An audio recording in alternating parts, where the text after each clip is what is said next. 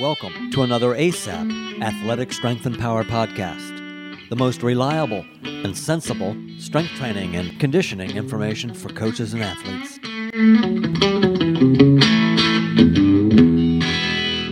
This ASAP podcast is brought to you by Team Builder, the online strength and conditioning platform for coaches and their athletes. Team Builder. And today I'm with Dusty Baker. He's the manager of the Cincinnati Reds, longtime player in Major League Baseball. Dusty, welcome to our Athletic Strength and Power podcast.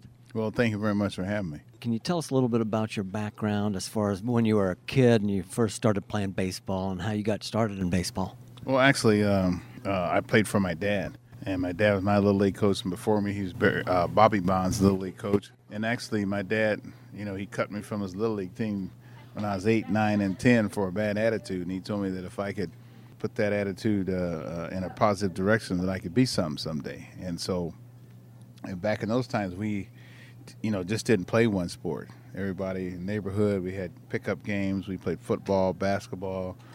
We had races. We pretend we were running track. We swam. We did about everything. And, whatever the time of the year was, this is what you did.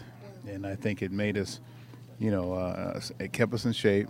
We were well-rounded. And for me, I was probably one of the later blooming kids because I was tall, very skinny, but I had speed and had to work on skill versus strength. And I didn't have much strength at that time. And my dad made me, work out a lot and made me take a couple little courses when I was 10, 11 years old to try to gain muscles and mass, but it just didn't come till I was probably 19, 20 years old.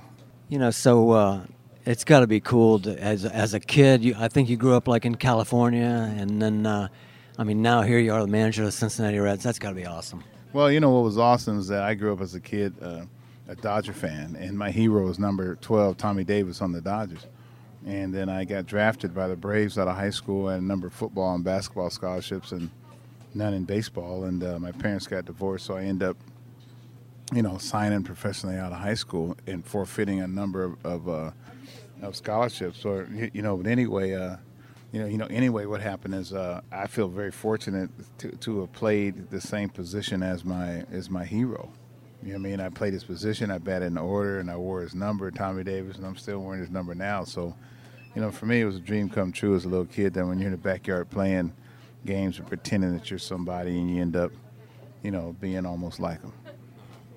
And, of course, back when you were a star player in the National League, you guys were the rival, the big rival when you guys came into Cincinnati with Say and Garvey and all those guys. So. Yeah, Lopes and Reggie Smith. He's probably the best player on our team.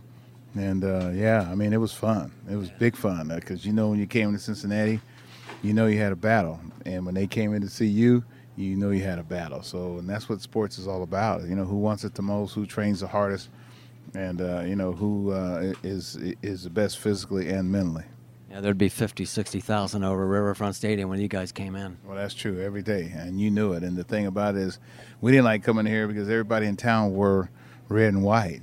And by the time we got to the ballpark, there's red and white in the windows. There's red and white. Everybody dressed in red and white. By the time we got to the ballpark, we were kind of psyched out on red and white. So, but I tell you, it was a wonderful occurrence. One thing, you guys had a pitcher back there back then, Valenzuela. And you got a pitcher for the Reds right now that kind of has a type of delivery like him, almost looking back. Valenzuela used to look all the way back to center field practically. Yeah, and he'd look up in the sky. And, there's something to deception. And a lot of times, we want kids to kind of throw by the numbers, 1, 2, 3, because we're afraid they're getting hurt. But a lot of times, if you can throw by deception with a certain amount of deception and throw mechanically sound, that increases your chances of getting people out and also decreases your chances of getting hurt. Before you go, Dusty, just a little bit about the evolution of players. Back when you were a player, I doubt if too many managers or your coaches were telling you to go hit some bench presses or anything like that. Things have changed. Well, things have changed. When I first came in the game, they didn't want you lifting weights because they thought that'd make you muscle bound. And it took me 50 years to get muscle bound and skinny as I was at the time. But see, there were some guys that lifted, You know, I saw Rico Carty lift. I saw Bobby Bonds lift it in high school. The thing that guys did is that they worked on their hand strength a lot. You know, guys would do a lot of hand grips. Guys would do rubber balls. I saw Hank Aaron, you know, he'd take the Sunday paper and unfold it and then crumple up each page one hand at a time and then throw it away and it came to a ball. And so, you know, there were things. I mean, on the Dodgers, we were once one of the first in the mid-'70s. You know, we had Nautilus equipment at the time. And then I had free weights at my house because, like I said, I was always a little skinny kid. So, you know, there were some guys lifting, just not as many as they are now. And the main difference, I think, is, I don't think the teams were as nutritious conscious as they are right now. Back then, they fed you a lot of junk. Now they feel, or you were on your own to eat.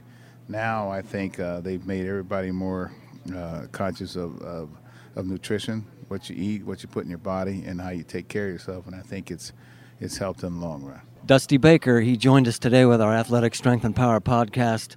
I'm not going to hold him up much longer because he's got to get down to the ballpark. There's a game tonight that... It's 7:10, but I got to be there at 1 o'clock, and it's 1:10 now. So I'm on the way to the ballpark. This ASAP podcast is brought to you by Team Builder, the online strength and conditioning platform for coaches and their athletes. Team Builder. All right. Thanks, Dusty. Good luck with the rest of the way, and really appreciate you having with our show today. All right. Thank you very much.